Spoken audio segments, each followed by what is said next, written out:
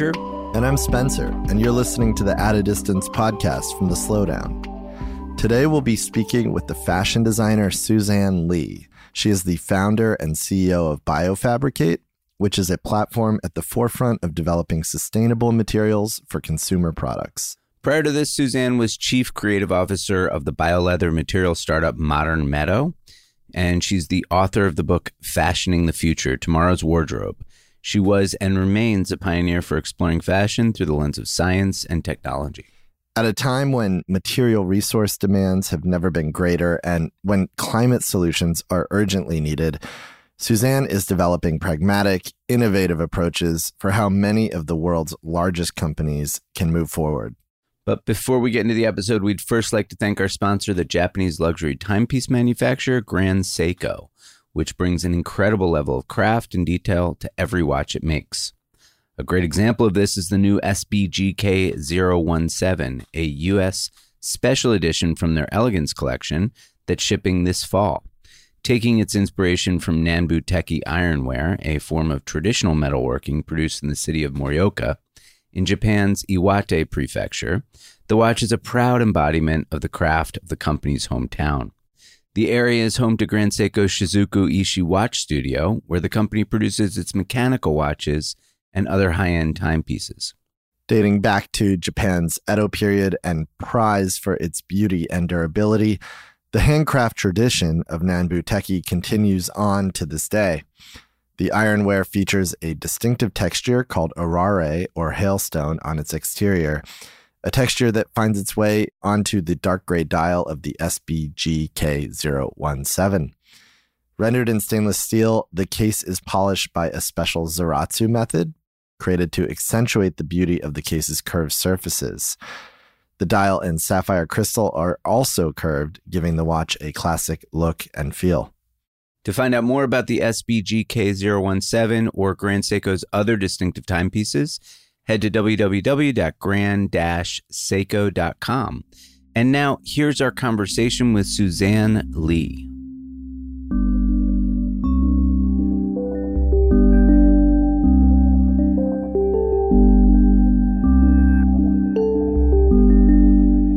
Hi, Suzanne. Welcome to At a Distance. It's so great to have you with us today. Thank you so much for inviting me. I'm excited to be here to join you. So let's just get going and start with BioFabricate. Could you speak to your vision and mission and, what your long view aims are for what you do? Well, the mission is our material world, but built with biology. And it's a key moment in time for us where we need to move beyond the existing ways that we've created our material world. And we're at a juncture where biotechnology can step in and offer that new vision. If we think about the history of materials, it came from animals and plants and more recently petrochemicals. And at BioFabricate, we're excited about replacing many of those things through using biotechnology for a much more sustainable world, really. I guess that's the motivation is how do we create the same kind of qualities, materials, and experiences, but without the same impact on the planet? So it's a timely challenge. I'm curious to hear also how you got into this in the first place. I understand going back 20 years or so ago, it did involve kombucha. Yeah, so I'm not a scientist at all, Spencer. My background is I'm a fashion designer. I really wasn't very good at science at school, so it's quite entertaining to me that my career ended up in the world of biotech.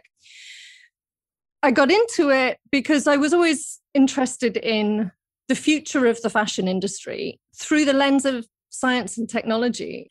As a creative, I think we're always pushing at the boundaries to understand how else can we make this product? What else could we make it from? And those questions lead you, if you're a bit of a geek researcher like I am, down a rabbit hole where you end up talking to chemists, biologists, physicists, people who are working in the lab to come up with new solutions for materials and the way we manufacture things. So yeah, it started for me really 25 years ago, asking the question of like, what could the future look like? In the fashion industry, we're obsessed with what's happening next season. There's very little opportunity to think about what about 10 years' time? What about 50 years' time? And so I loved that provocation. I really wanted to kind of think about fashion in the long term. And the way to do that is actually not by asking other fashion designers. It's actually by going out and finding people who are very much at pushing the boundaries of what is possible in material science, in new kind of hardware and software technologies. So that was the original provocation as a fashion designer. It was like asking people very much outside my discipline, what could the future of materials be? What could the future of manufacture be? And then when you start to open up that question, you end up in many instances talking about biology. I know that you had been working for John Galliano at the time, and you had actually grown your own clothes. I think that's what Spencer was a bit after. Can you get into that a bit? Yeah, sure. So actually, I had a serendipitous meeting with a biologist in an art gallery. It came about in a very random way. And we were just chatting. And, I said, I'm really interested in what the future of the fashion industry could be in 50 years. And the biologist that I was talking to, David Hepworth's based in the UK. And he said to me, well, rather than grow a crop in a field or, have an animal or even think about petrochemicals, we could harness living cells, microbes, to produce some of those same materials. And that was my light bulb moment, if you like. It was that moment where we had this incredible conversation where I said, hold on a minute, what would that look like? Are you telling me that we could use something like fermentation, the way that we brew beer, for example, to grow fabrics? And he said, yes, absolutely. All you need to feed the cells is some nutrition, and potentially you can get a living cell to produce something like a fiber or a fabric or an actual finished object product, which just blew my mind. I was like, so I could grow a dress in a vat of liquid. And the answer was yes. This is 20 years ago. So really, we got together and we got some funding. And I coined this term, bio-couture, the coming together of biology with couture in a way that had never been possible or maybe imagined before. And the very simple process we started experimenting with was growing kombucha, a kombucha-like process where actually it naturally grows a material for you. Right. And that was 20 years ago when you started. What's the current situation? What are you most excited about with biofabricated materials that are in development now? Yeah, I think the problem with that, if you like, Andrew, is that it was 20 years too early. Right. So back then, if you were talking about bacteria growing fabrics for fashion, it was very alien. People didn't understand why you would even want to do that. So I think we're in a very different moment in time now where the fashion industry, everybody is now recognizing just the enormous impact that it has in many, many dimensions. And so sustainability coming to the fore means we're now looking around for all kinds of alternatives. So I was looking at growing a material like cellulose using a bacteria or a yeast cell. But there are people now who are looking at growing leather-like materials using mycelium, which is the root structure of mushrooms. There are people who are using algae to make yarns and fabrics and alternatives to plastic. There are people who are still trying to make a real kind of animal leather using the skin cells of an animal and to grow leather in the lab. So all of these are about, can we grow the materials that we have today, but using all of these different types of living cells and systems? You mentioned shoes, and maybe that's a way in for you to tell us a bit about what some of the materials or products that are hitting the market, the big brands that are a reality that we can engage in now that are very real. Yeah.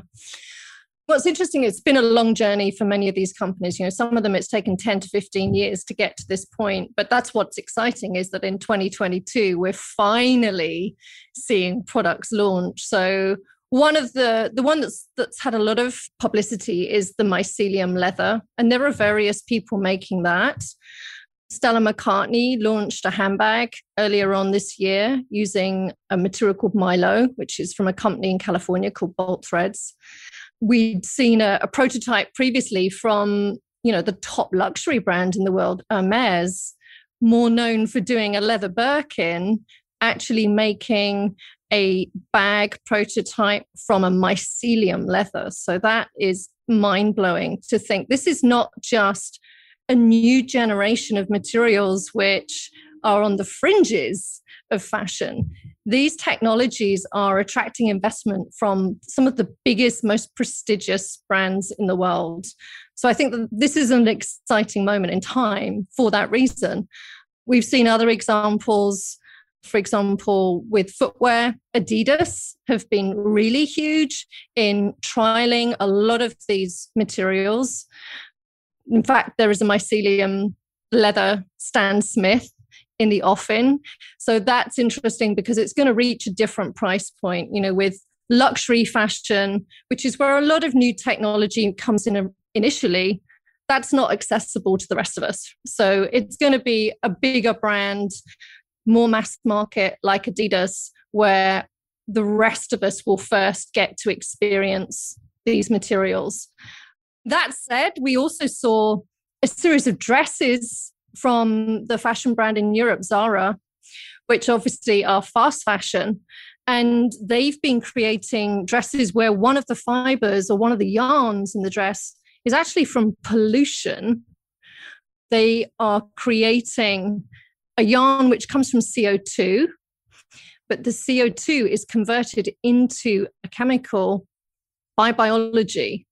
So we're starting to see some of the same fabrics that we normally source from petrochemicals, like polyester, now coming from a biotech source. And again, they've sold out. People are not put off by a hang tag that says, hey, this dress was made from pollution, from carbon emissions. I mean, there's so much happening in this space, and you're definitely one of the leaders of it. And I want to get into a bit of the conference that you held this past summer, the Navy Yard. But one of the things that I find fascinating is that you're also consulting in this space. And as part of that, really helping both brands and innovators understand which direction to go with. So I was curious how you approach consulting in this space. It's not like you can take, your regular McKinsey approach or other consulting approaches. It's very cutting edge, and you're dealing with a community that is already taking a risk at something innovative, but there's a lot of pitfalls and there's a lot of blind spots. So I was curious just how you think about consulting generally in this space. We really sit at BioFabricate at the interface between the biomaterial innovators and then the brands who want to work with those materials or technologies. And the reason we work with both of those clients is because as a team, we've worked in both industries. I came from fashion textiles, same with my colleagues. So we've worked in that industry, but then we've been in biotech in-house. So, I spent 5 years at New York-based biotech company, Modern Meadow, as their chief creative officer. And I built the first ever design team within a biotech company. And 5 years at a startup is a huge learning curve for someone to really understand what it takes to build a biological material from literally the cell through to an end garment, for example. So we work with both. We work with startup innovators, and there it tends to be kind of helping them think through that innovation journey and how they should work with brands, which brands should they work with, and then how do they work with them efficiently? And the same with brands, because I think a lot of brands get super excited by these innovations. They might read about it in the media, and it may seem like they're ready to deploy, but actually that last sort of 10 to 20% of material development can be the hardest part. So, there's some complexity there around kind of linking innovators with brands in a productive way. So we do an awful lot of sort of training and help, designing tools and, helping people think through the pain points for the other party. Yeah, because the narrative issue seems to be the biggest one at this stage. I think also, to be honest with you, just a term like biomaterial, there's so much assumption around what that is and how it's made. And so we spend a lot of time teasing that apart and getting brands to think about, actually, well, where does the bio come from in that? Is it that we're using the biology to make it? Does it come from a waste source of biology? Is it kind of hinting at the end of life, the biodegradability? So the language already is incredibly complicated. And in that void of where we're creating new language, there's an opportunity for greenwash too that we need to watch out for. And that goes across many other industries. So, I think we're concerned about greenwash wherever we meet it. Fashion likes to shortcut when it talks about these things. People kind of don't want to necessarily have a science lesson when they're going out to shop for a pair of sneakers. So there's definitely a big challenge there around how do you engage people about this? How do we get people excited about it? How do we get people to make smarter choices? That could be the same, whether it's for us, the consumer, or it's a design team at a big brand trying to make better decisions when they design the next collection or the next vehicle. So on a big picture, sort of pragmatic level, in what ways can biofabrication become a sort of solve for, helping replace these major sources of waste like plastic, cement? How can it serve as a sort of more sustainable alternative from what you've learned? And, what are the sort of pragmatics in terms of that? Like, how do you speak to that? On the sustainability front, I think, we're talking about a radical manufacturing alternative here, where we're using a tiny land footprint, much less water, perhaps very different, lower toxicity or no toxicity chemistries, lower energy. All of these are the reasons why people are turning to biofabrication. It's a real question of, in the first instance, way lower impacts around the inputs and outputs going into the manufacture of a material or a product. But there's also, I think, a particularly exciting vision on the horizon for designing and manufacturing with biology, where we can go beyond what we've done before. So if we are really able to harness the building blocks of the natural world, so things like the proteins, the carbohydrates that go up to make some of the materials that we love today, if we can create nature unbound, we start to sort of enter a whole new era of materials which could have performance like we've never imagined, aesthetics that we've never encountered before. And hopefully, these things can exist within a more circular system where actually it's regenerative or operating in a regenerative system, which is certainly not the case for all the plastics and petrochemicals and even animal and some of the plant materials that we use today. So it's really rethinking the whole paradigm around sourcing and production of raw materials and everything that we create from them.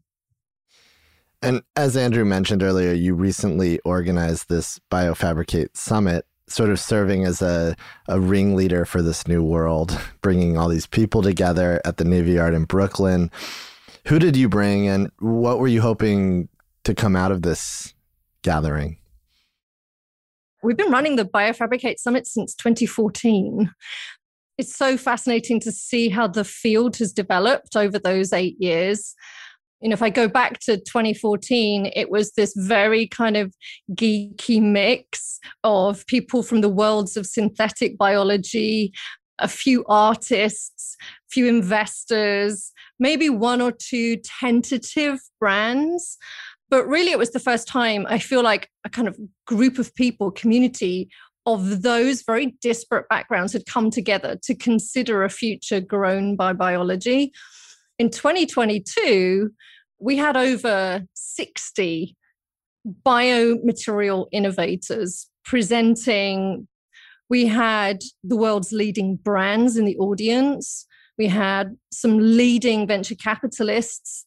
Everyone is kind of there to learn, but to really find strategic partners, to find investment, to find the brands that are going to really help them on their way.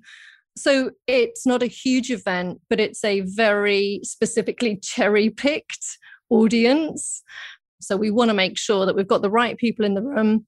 And now is the perfect time. So, this by far, I would say, is our most successful event ever, just because the number of relationships, deals, partnerships that came out of it. And that's really the goal for us, is like, how do we make the whole field go faster? How do we bring people together more effectively and inspire everyone and support everyone? People tend to find that the BioFabricate Summit is a very supportive community, even though it may feel competitive or maybe people are competing for investment or for those partners. Actually, there's like no one's really got even 1% of market share right now. So there's room for everyone. Yeah, that's what it seems like. And we had heard about the yarn made from squid DNA, which seems kind of crazy and amazing. Can you tell us a bit about this? Well, yeah, it's a great example of one of the natural proteins which we can get inspired by in nature, but then synthesize and produce in the lab. So Squeetex is one of those innovations that, rather than thinking of a fiber like Lycra or elastane, which is in almost everything we wear, rather than it coming from a petrochemical source, it could come from a synthesized protein from a squid and be manufactured biologically into something that could be biodegradable. So that gives a sense of how we're not extracting from nature, we're getting inspired by the living world, but we can synthesize the living world in a lab environment. That's interesting. And I just had one more kind of big picture question about material. This idea of making something like something else. So this bioassembled leather, for instance, which is the most talked about of these kind of new materials. And maybe because of the vegan community, and there's a real reason for it. But this idea of making something kind of like something else, a synthetic version of, rather than just pushing forward to look at this material. Sure, it might feel like leather, but forget that. This idea of a new reality rather than a compromised one. How do you think about that? How do you advise around that? Again, I think it's a narrative thing. It's funny because fashion, for all that you might imagine around it being extremely innovative and experimental, actually very often with designers, they kind of want what they know. So there's a reason why so many innovators who are producing a sheet material are finishing it by embossing it with a calf leather grain in black, because it's by far and away the biggest volume of leather materials sold would be a black calf grain, right? So although they could do so many other things with it, it seems like we're at a moment in time where the first thing we have to do is persuade people that this can indeed be a replacement for what you already know and what you're already comfortable with. But I think probably like you, I'm excited for when we can move beyond that into a world where we say, you know what? It's not really like animal leather. And if we really lean into what the biology wants to do or tell us, then we're going to really start to push the parameters of things we've never felt before, things we've never seen before, things we've never experienced before. And that, for me as a designer, is why I got into the field in the first place. It's like, imagine what we can do when we can design with biology, right? Yeah, it's this forward-looking thing. It's kind of like what's happening with carbon capture diamonds or, synthetic diamonds. No one is ever going to have a felt sense that this is as valuable in a way, or that this is. So it's like you're setting yourself up to be second best too. And it just seems like the big shift in this industry that we're talking about is going to be when a material is introduced and it's something new beyond rather than a second to. So I'm looking forward to that day. I think that's where the innovation is going to come from. Yeah, absolutely. I think it's like we're just at the beginning of these technologies. And, that first stage is helping people to get there by it feeling familiar and comfortable and so on. And then once we've captured that and they're convinced about the performance of it and will now happily purchase that, then we go the next stage and we start to really kind of push where can it go that you've never seen before, you've never felt before. But we have to do baby steps to bring people along the way with us. So I wanted to just return kind of where we started this conversation, or maybe a little bit after it, but you published this book, Fashioning the Future, Tomorrow's Wardrobe, in 2005. And obviously a lot has happened between now and then, which we've gotten into a little bit. And I wanted to bring this up because the book, to me, seems like it has become even more relevant in time. Almost like the conversation now is almost primed for that book to like get a second light. And I was wondering if you could speak to this project and how what you wrote about then today seems to be gaining ground. Yeah, it's like I said to you before, Spencer, I'm usually 20 years ahead of the curve. So I probably should just like republish it and it would have a lot more readers than it did back then. But again, it comes back to that thing that everything has its time, and where we're at now, this technology is starting to make a lot more sense in a world of fast fashion and disposability. If something can be created, but also then dissolved back and reused in the same way that we think about 3D printing, these kinds of provocations are helpful for fashion. It's not that everything that we buy would be created in that way, but we're starting to see these innovations provoke designers, provoke brands to think about how else could we create something in a more sustainable way. So yeah, there were many technologies that I wrote about back then that are probably more pertinent today.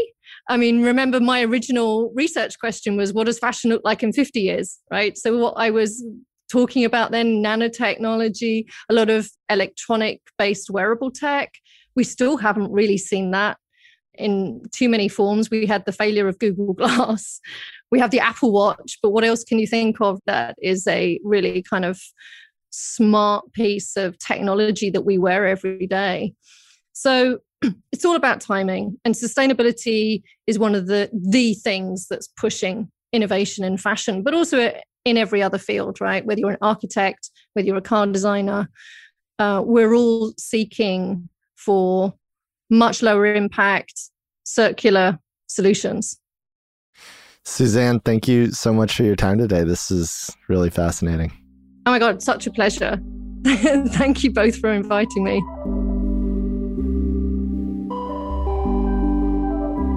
Thanks to our episode sponsor, the Japanese luxury timepiece manufacturer Grand Seiko, which raises the pure essentials of watchmaking to the level of art. You can learn more about the company at www.grand-seiko.com. And thanks for listening. To hear more episodes of At a Distance, you can find us on Apple Podcasts, Spotify, or wherever you listen to podcasts.